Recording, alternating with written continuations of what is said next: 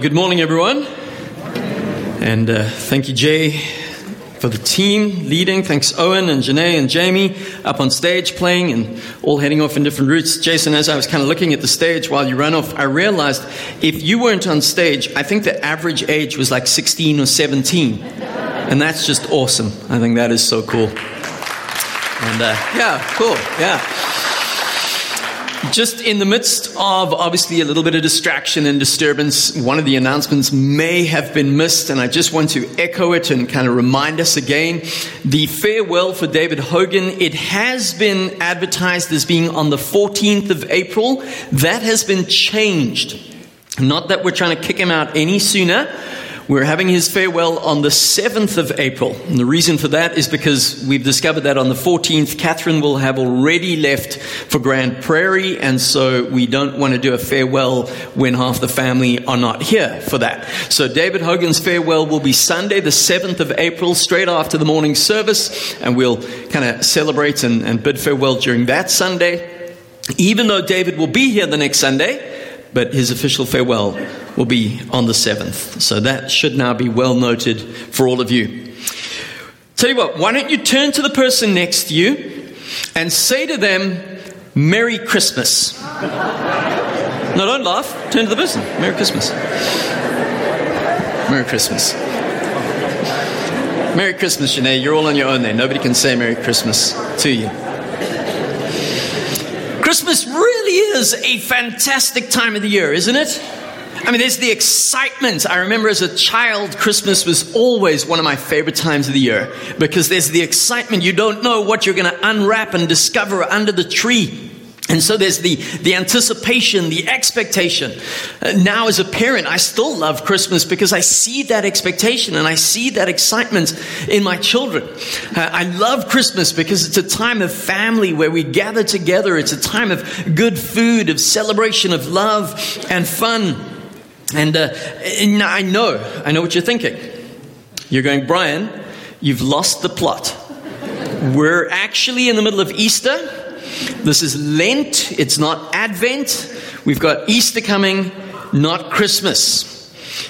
Well, I just love how God lines up the scriptures. When we as a pastoral team sit down and say, we should do this series, we should go through kind of this book or whatever it is for the time being.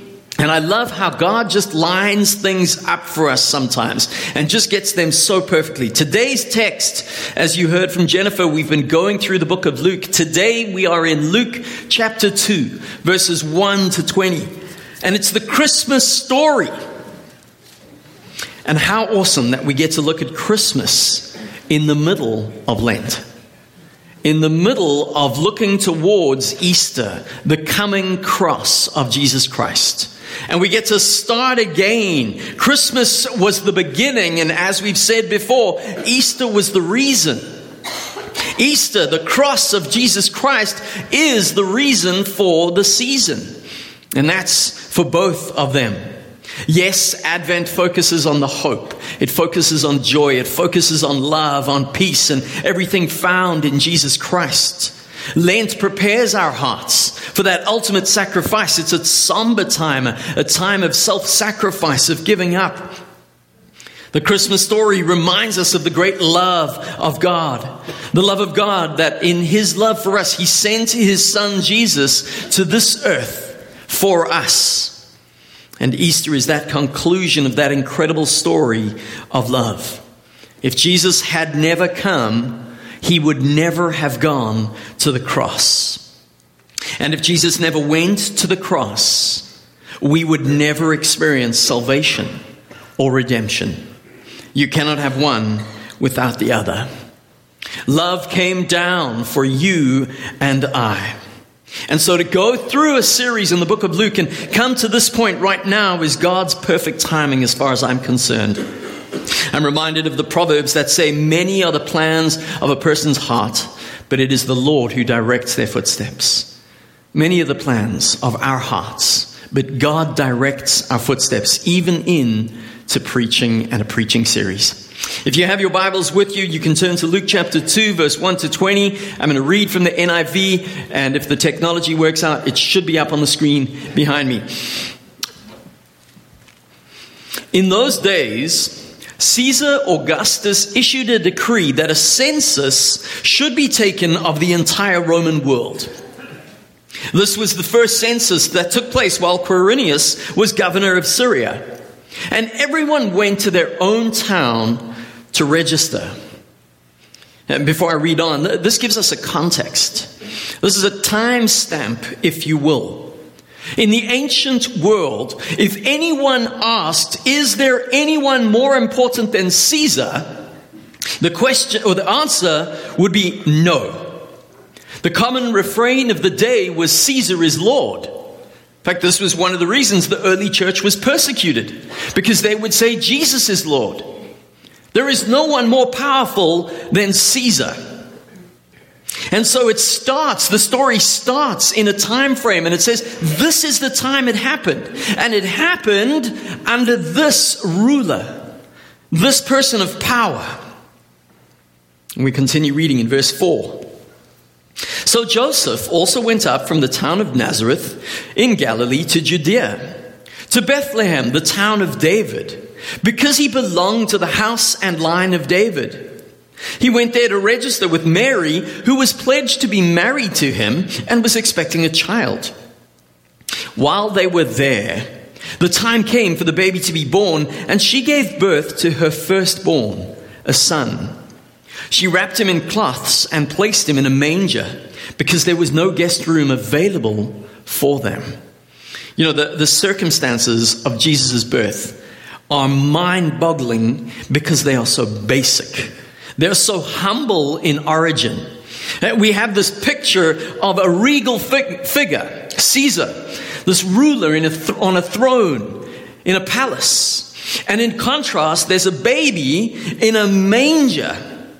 This is as average as it comes.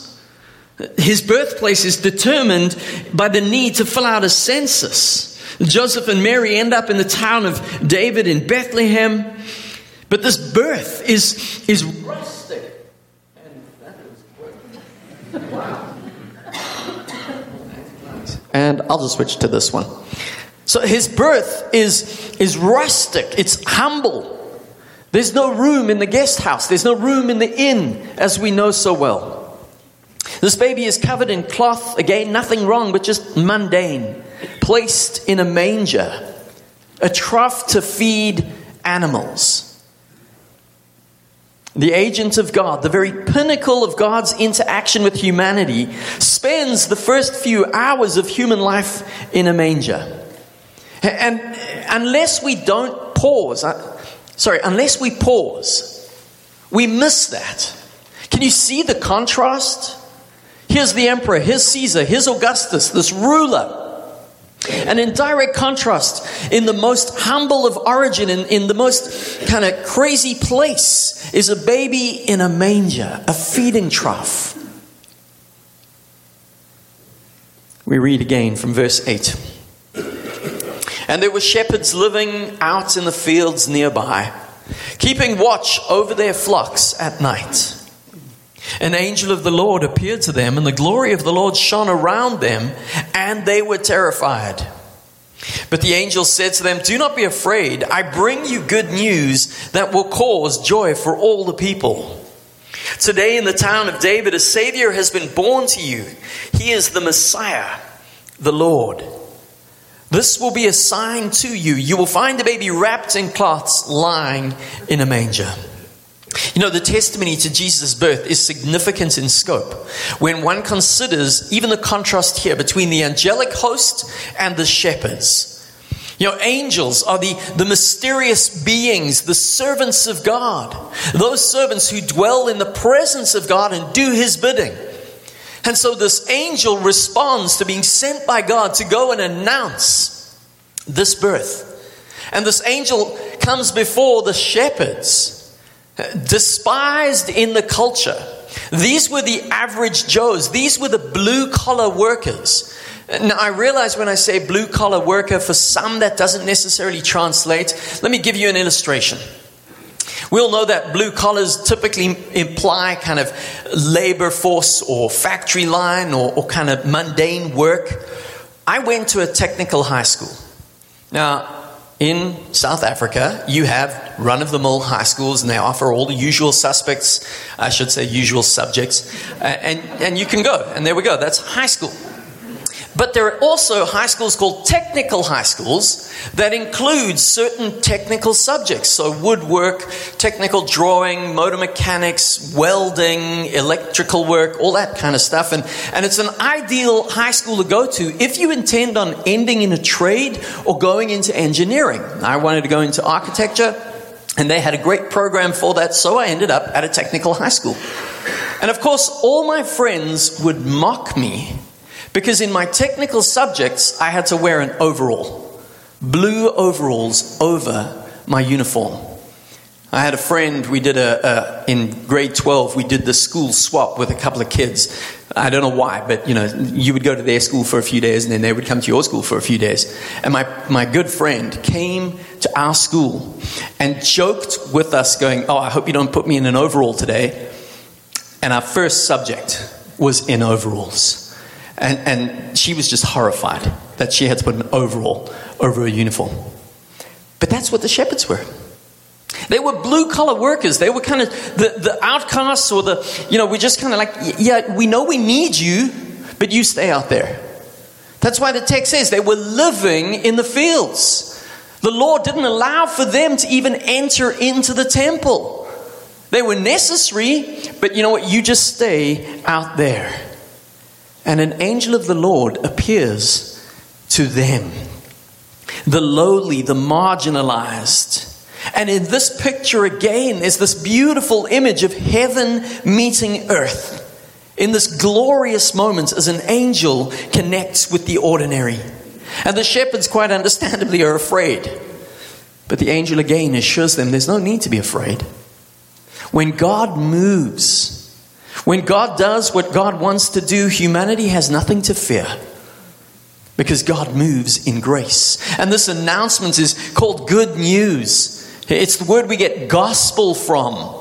The term, by the way, is not culturally insignificant for this audience, because the gospel was the pronouncement of good news of some life change that would impact everyone.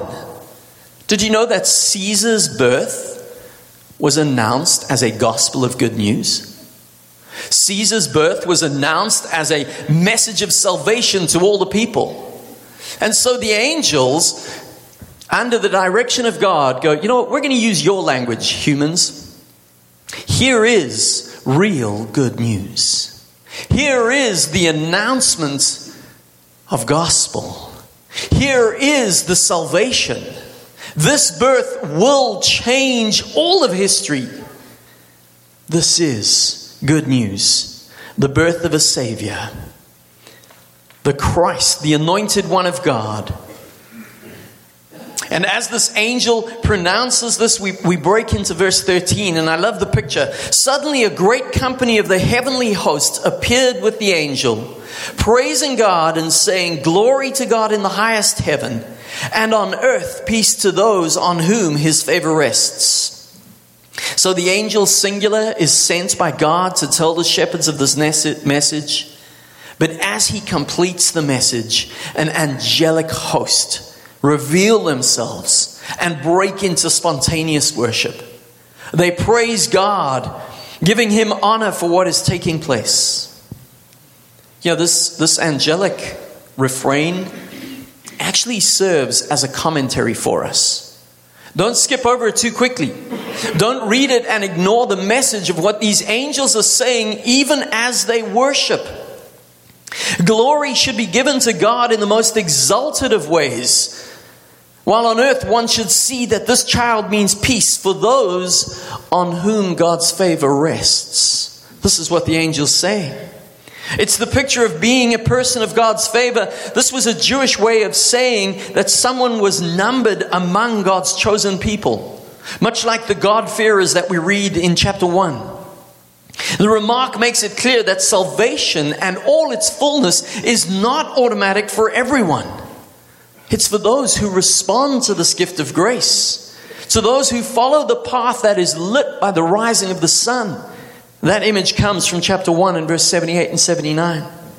Yes, Jesus comes for all, but not all will respond to that gift of grace. We continue reading in verse 15. When the angels had left them and gone into heaven, the shepherds said to one another, "Let's go to Bethlehem and see this thing that has happened, which the Lord has told us about." So they hurried off and found Mary and Joseph and the baby who was lying in the manger. When they had seen him, they spread word concerning what had been told about this child. And all who heard it were amazed at what the shepherds said to them. But Mary treasured up all these things and pondered them in her heart. The shepherds returned, glorifying and praising God for all the things they had heard and seen, which were just as they had been told. The shepherds hear the announcement, they see the angelic host, so they get up and they go and see for themselves this mystery that is being revealed to all humanity. They respond in obedience and are so moved by what they have experienced, they cannot help but share that testimony with others around them. They find Jesus and they spread the good news. You know, it's often seen as true, and we've all experienced it. How when somebody meets with Jesus and is radically changed and interacts with Jesus, they cannot help share that. This is why sometimes the best evangelists are those who've just been saved, who've just come to Jesus. Get them out before they figure out too much in the church. Just get them to spread Jesus because they're passionate about it. My friends, can I have a little sidebar moment here? Why is it that we get to a point where we don't want to share Jesus anymore? Maybe we're embarrassed. Maybe we're afraid. Maybe we don't want to offend someone. Those who've encountered Jesus cannot help but share Jesus. And I would encourage you, I would pray for you. Meet with the real and living Jesus if you've lost that fire to share. The angels experience and they go and discover their purpose is to go and share this message. So they go and tell the good news, experiencing the love of God. Just like that old hymn says, go and tell it on the mountains that Jesus Christ is Lord. They were never the same again. I truly believe we cannot be the same when we connect with the love of God. It should leave us in a state of marvel, in a state of wonder, in a state of how can this be even as we experience it. While I was preparing for this and reading through, I came across a story that Francis Chan shares. And I thought it's just too good not to share. For those who don't know, Francis Chan is an author and a preacher as well, and has written a number of really excellent books. But he shares a story of a wedding that he conducted. And it was unusual in the sense that the lady who was getting married, it was her second marriage. Her husband had passed away many, many years ago, and she had one daughter. And this daughter, although the daughter was 26 years old, had the mental capacity and the emotional capacity of a 6-year-old. And so she had raised this child, and she had been walking with this child and mothering and caring for this child. And of course, had all the challenges that come with that. And eventually she found love again. But she still couldn't grasp why this man would love her so freely and love her daughter so freely. But she loved her, just rested in that.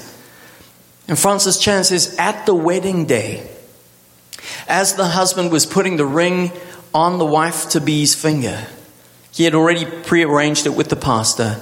He called the daughter up and he put a ring on her finger. And kind of brought her into that and said, I love you. You're my child.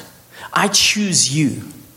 And of course, you can imagine there's not a dry eye in the crowd that day. But in the midst of it, Francis Chan, like all good preachers, went, that'll preach.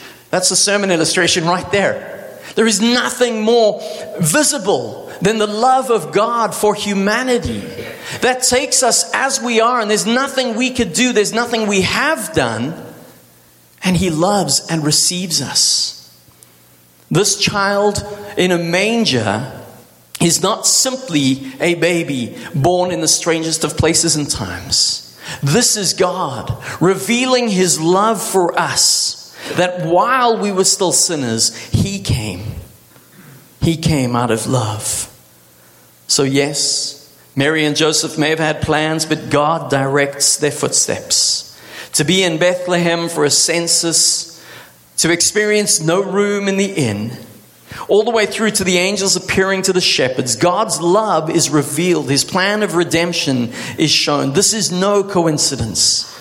As we sing at Christmas, joy to the world, the Lord has come. Let earth receive her King. Let every heart prepare him room, and heaven and nature sing. He rules the world with truth and grace, and makes the nations prove the glories of his righteousness and wonders of his love. You know, as I read through this passage, there are a couple of truths that jump out. And I know that for some of you, you already know these truths. You've responded to these truths. I don't want you to switch off this morning and go, okay, this is kind of one of those gospel presentations. I know this, so I'm just going to move on. I would encourage you this morning again, be confronted with the good news of Jesus Christ, born for you and I. And perhaps if you've never responded it, I would encourage you to read through and look at some of these points that jump out from this passage. The first thing that jumps out for me is God's love for us is unconditional. God did not have to come, yet he chose to come to mankind. He came to the least so that no one could boast. No one could believe they have redemption without him or that they could earn it. He brought good news that will cause great joy for all people, is what the angels declare. God's love is unconditional. God's love comes to redeem all humanity. We know it so well from John 3:16. For God so loved the world that he gave his only begotten Son, that whoever believes in him should not perish, but have eternal life. God came to redeem mankind. As Paul wrote, it is by grace you have been saved through faith. This is not from yourselves. It is a gift of God, not by works, so that no one can boast. God's love is unconditional. God's love comes to redeem us all. God's love is undeserved. I'm constantly amazed that God's love for me is patient. God's love for me is kind. God's love for me never gives up on me. He loves me in spite of my weaknesses. He loves us, and he came for us that we might have abundant life. And that is not based on our performance. It's based on what he has done. He came, he lived, he bled, he died, and he rose again. Coming in that dirty manger is just the beginning of him showing his love for us. I can't wait until we get to Luke chapter 15 and we get to the prodigal son, because we're going to see this again.